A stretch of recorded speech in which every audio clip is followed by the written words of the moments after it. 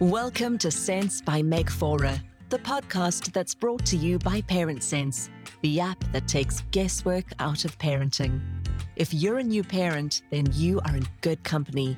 Your host, Meg Fora, is a well-known OT, infant specialist, and the author of 8 parenting books. Each week, we're going to spend time with new mums and dads, just like you, to chat about the week's wins, the challenges, and the questions of the moment. Subscribe to the podcast, download the Parent Sense app, and catch Meg here every week to make the most of that first year of your little one's life. And now, meet your host. Welcome back, mums and dads. My name is Meg Fora, and I am your host on Sense by Meg Fora. And it's always my delight to be here with you, sharing some of the wisdom and some thoughts that I have on little ones. Sometimes I have other mums come on with me and we talk about what's been plaguing them that week, what the joys and delights of new parenting brings. But we also talk about all of the things that are really tough, and we get super real on this podcast.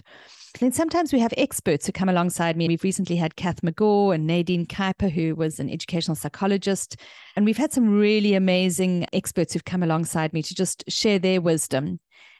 But then occasionally we have a session that is just me. So you get me all to yourself today. And today I'm going to talk about something that's really close to my heart. And these topics generally focus on the sensory world of the baby, that being my speciality. For those of you who don't know who I am and who are new to this podcast, I am an occupational therapist. My specialization is in sensory integration. So that is my first love. Actually, the first postgraduate diploma and course that I did was in sensory babies and the sensory systems, really sensory processing and what we call sensory integration. I then went on to study neurodevelopmental techniques and then went on to focus quite heavily on the emotional world of the baby through the World Association of Infant Mental Health. So that's my background. And today I'm going to pull actually on a lot of the knowledge that I've gleaned from all of these areas as we start to talk about sensory sensitive little ones. So if you do have a sensory sensitive baby, it is a very, very tough journey, particularly in the early days, and particularly if this is your first child. The reason for that is that sensory sensitive babies often make us feel like failures as parents. They make us feel like we have to be doing something wrong. Now, over many years in my practice, I would have mums and dads who brought their very sensory sensitive little ones to see me.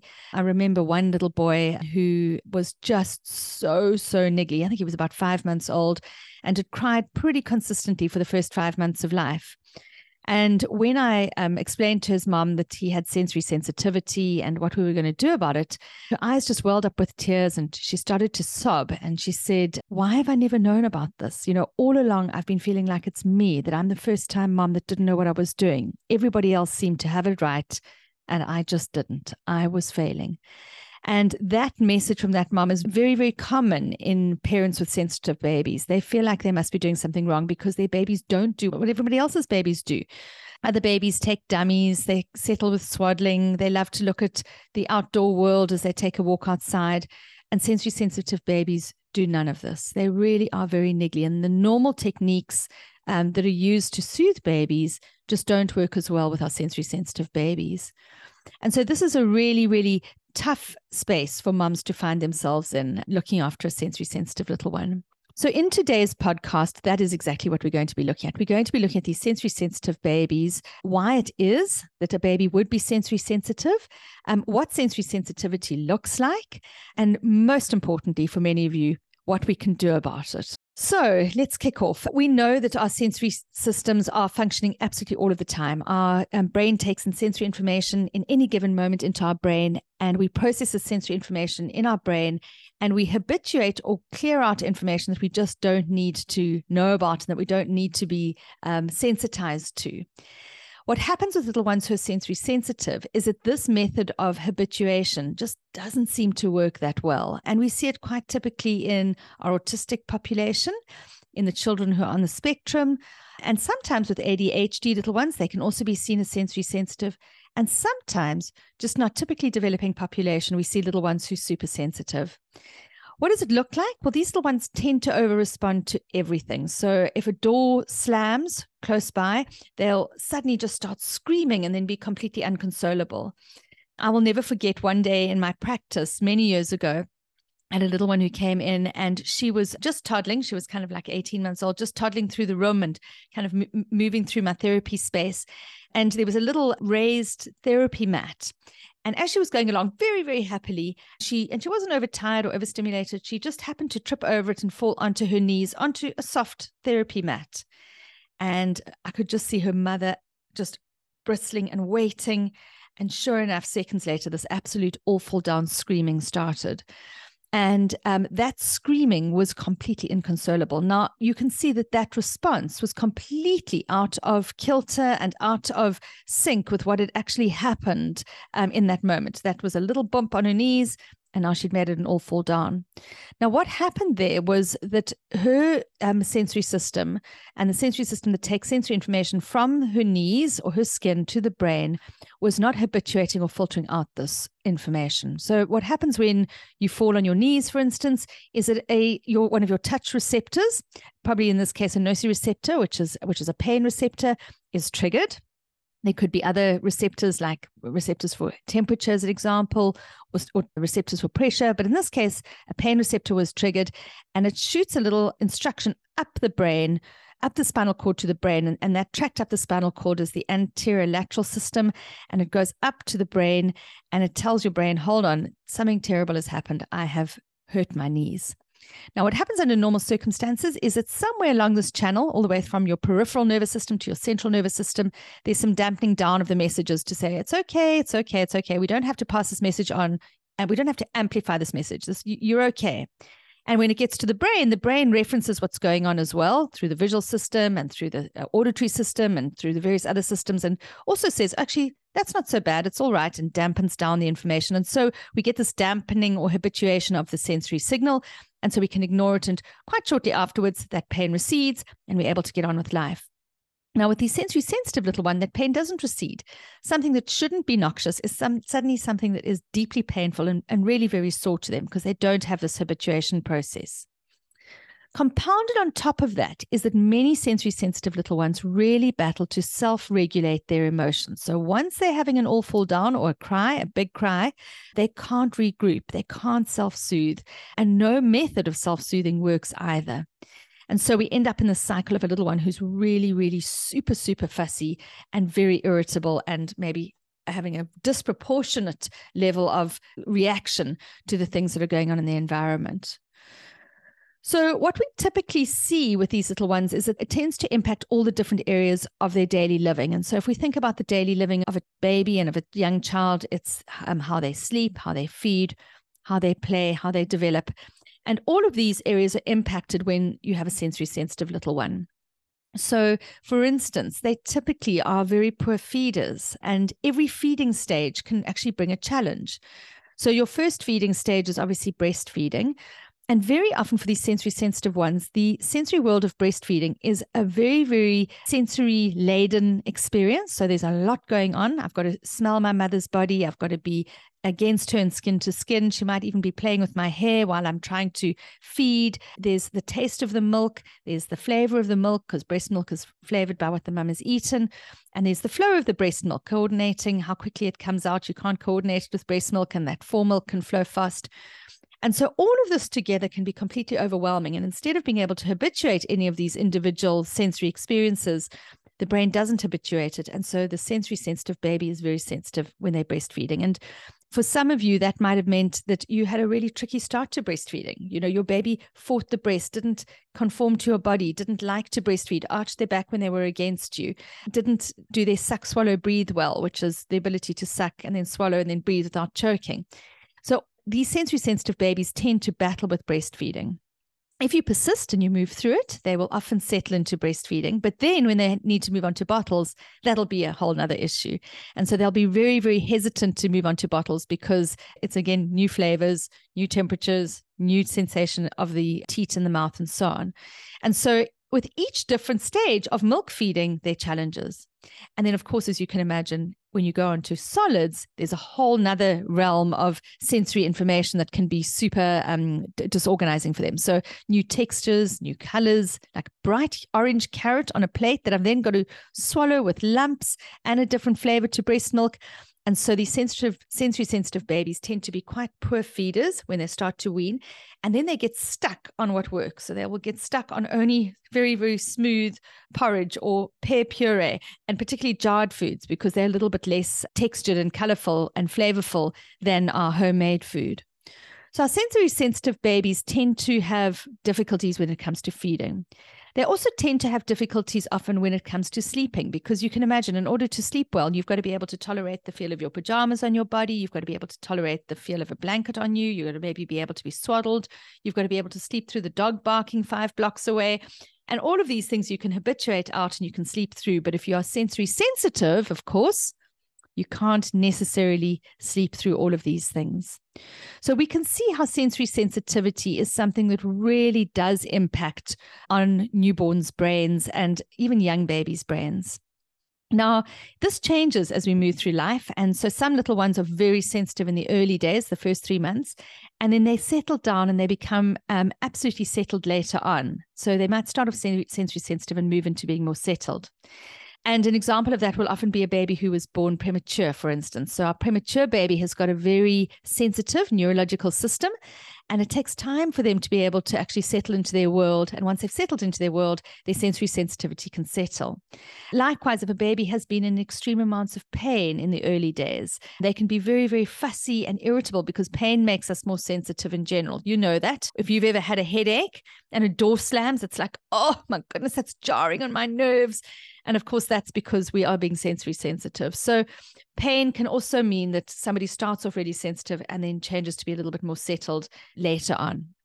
But for many babies, once we get past 3 or 4 months of age, those sensory systems and how you respond to the world are quite laid down. So if your baby is 4 months old and is still super sensory sensitive, it could be that is going to be their approach for life. And that doesn't mean that there's going to be dysfunction, because as an occupational therapist, we always look for really optimal function in the face of any conditions, in the face of any situations. So sensory sensitivity really can be tricky for feeding. It can be tricky for sleep. And then the one that people often ask me about is, what about colic? For many babies, they are colicky in the first 3 months. But if your little one's colic doesn't settle after 3 months and continues into 4 months and maybe even 5 months, you probably are potentially looking at a little one who is sensory sensitive. This episode is brought to us by ParentSense, the all-in-one baby and parenting app that helps you make the most of your baby's first year. Don't you wish someone would just tell you everything you need to know about caring for your baby? When to feed them, how to wean them, and why they won't sleep? ParentSense app is like having a baby expert on your phone guiding you to parent with confidence. Get a flexible routine, daily tips, and advice personalized for you and your little one. Download ParentSense app now from your app store and take the guesswork out of parenting. So how do we start to deal with this? Well, there are a couple of ways that we do that. First of all, we want to be able to calm down the world. And with these sensory sensitive little ones, the little adage, less is more, is very pertinent. So less going on in their environment, less saturated color, less loud noises, less scratchy clothes, and just less of everything often works very well. And so you need to establish a environment where your little one can thrive, because there is less going on. So don't have the TV on in the background while you are busy trying to feed your baby or speak to them, for instance, because it's enough for them to be dealing with the feeding, not to have to deal with the sound that's going on in the environment. Same as if you're feeding your sensory sensitive baby, don't talk to them or stroke their head if you're breastfeeding them. Actually, just leave them all well alone and let them just get on with the task of feeding. So try and stick to muted everything, muted sounds, muted flavors, muted sensations, muted smells, and so on, so that they can actually take to the world a little bit easier. So that's the first thing.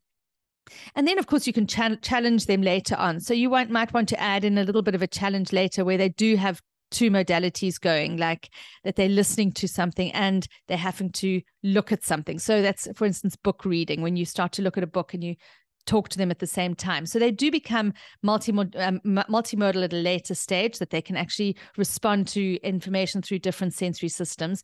But in the early days in particular, you've got to take it easy and you've got to take it slow. Another thing that really works well with sensory sensitive little ones is to have a really good routine for the day, because routines create predictability, first of all, for you. So you know that when your little one is crying, it's because they're maybe overtired rather than that they just are hungry or overstimulated.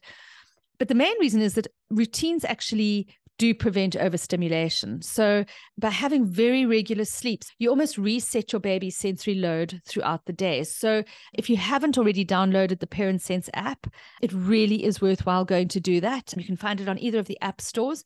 And inside the Parent Sense app, there is a little routine for every single day. And you can actually track your baby's information. And by tracking it, you'll end up actually having an adjusted routine, or what we call a responsive routine, that adjusts to your baby's day. Now, when you have those routines in place, it really is very, very helpful with sensitive babies. So less is more, unimodality, not too much going on through the sensory systems. Routines are really, really important as well. Then there's certain sensory information which is actually calming that should be added in. So an example of that would be lavender oil. So the smell of lavender oil in a bedroom just before bedtime is much more calming than, for instance, the alerting smell of lemons and neroli oil and all of these citrus oils.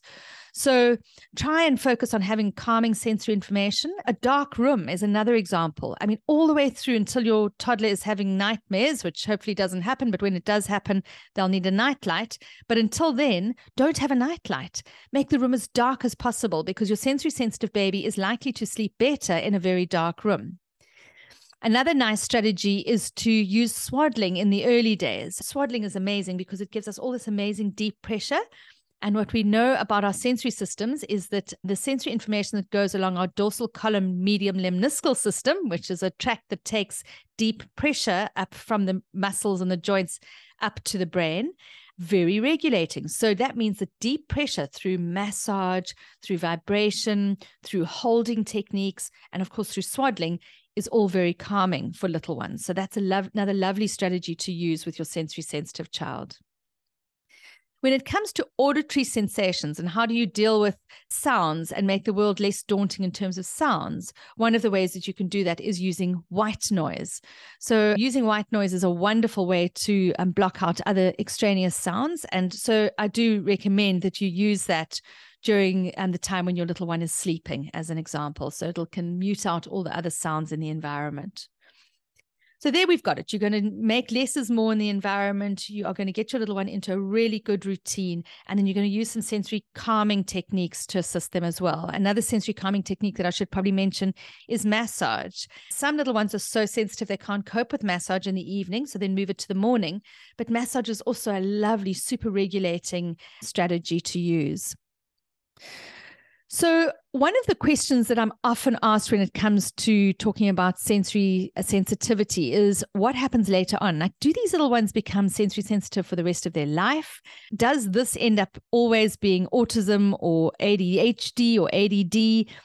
And the answer to that question is that just purely having sensory sensitivity doesn't lead to any conclusive diagnosis later. So it doesn't mean that your baby is going to be autistic or going to be ADHD or is going to be difficult, however you want to phrase it or frame it. It definitely doesn't mean that automatically. It does work the other way around, though. Very often, our little ones who have autism and ADHD, for instance, do have sensory sensitive systems. So, or ADD, shall I say, very often have sensory sensitive systems. So it works the one way, but not necessarily the other way. So the way that happens is that there are strategies that we use as we go along to help our little ones and to help them to self-regulate as they get older and as they go along. And if we've got some really good co-regulation strategies, and if we come alongside our little one and help them to soothe themselves and for the world to be more predictable, you'll often find that they don't end up necessarily going down the trajectory of having a diagnosis, or maybe they never would have anyway, but they just are going to live with being a slightly more sensitive person. So if you have a little one who is more sensory sensitive, it's kind of a little bit like having a little one who's more sensitive to a type of food, for instance, or having an allergy. You would simply try and avoid some of the more noxious situations. So if it was going to be a really overwhelming situation, avoid it. Like, for instance, a very loud birthday party of a 2-year-old with like 15 kids. Or if it's your child's 1-year-old birthday party, don't have 15 children if they're sensory sensitive. But having said that, just like with allergies, we do challenge some allergies as we go along in order to desensitize. We do exactly the same with sensory information. And so we give little pieces of the noxious information and little increases in that kind of volume of sensory input. And we challenge our little ones a little bit, but within a very safe space. So there you have it. We've spoken a little bit about what these little ones look like, how hard it can be for parents, and then what we can do about it. The other thing is that for many of you, you will be wondering whether or not it's time for you to actually seek out professional help. So a lot of this conversation might have rung bells, and you might be feeling like, oh my goodness, I mean, my child didn't feed easily. They don't sleep easily. They really overreact to everything that's going on in the world. Maybe they are sensory sensitive. And your question is, do I need to go and get a diagnosis? Do I need to speak to somebody? So I think that there are kind of 2 or 3 things that we need to factor in here. So the first one is that a diagnosis per se and a label is not always a very productive and, it's not the best route to go. In fact, I'm not always one for labels.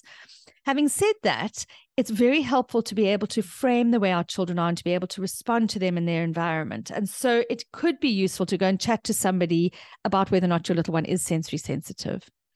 So who would you go and speak to? Well, the right people to speak to usually are occupational therapists like myself, who specialized in sensory integration.